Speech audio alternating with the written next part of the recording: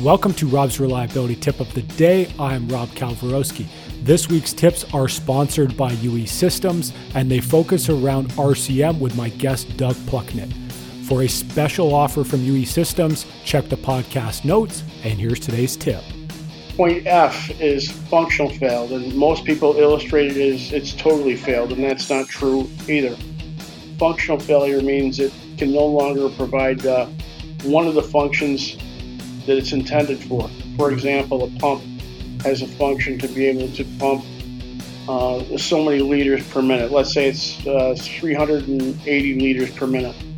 When it's now at 379 or 350, it is functionally failed. It can no longer provide that function of being able to pump 380 liters per minute.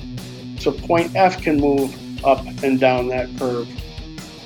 And depending on the consequences that we're trying to avoid, there's a value to moving point F up the curve, right? So we stay as far away from total failure, and that's where secondary damage occurs, is down when we get into things totally failing and tearing other components up as they fail.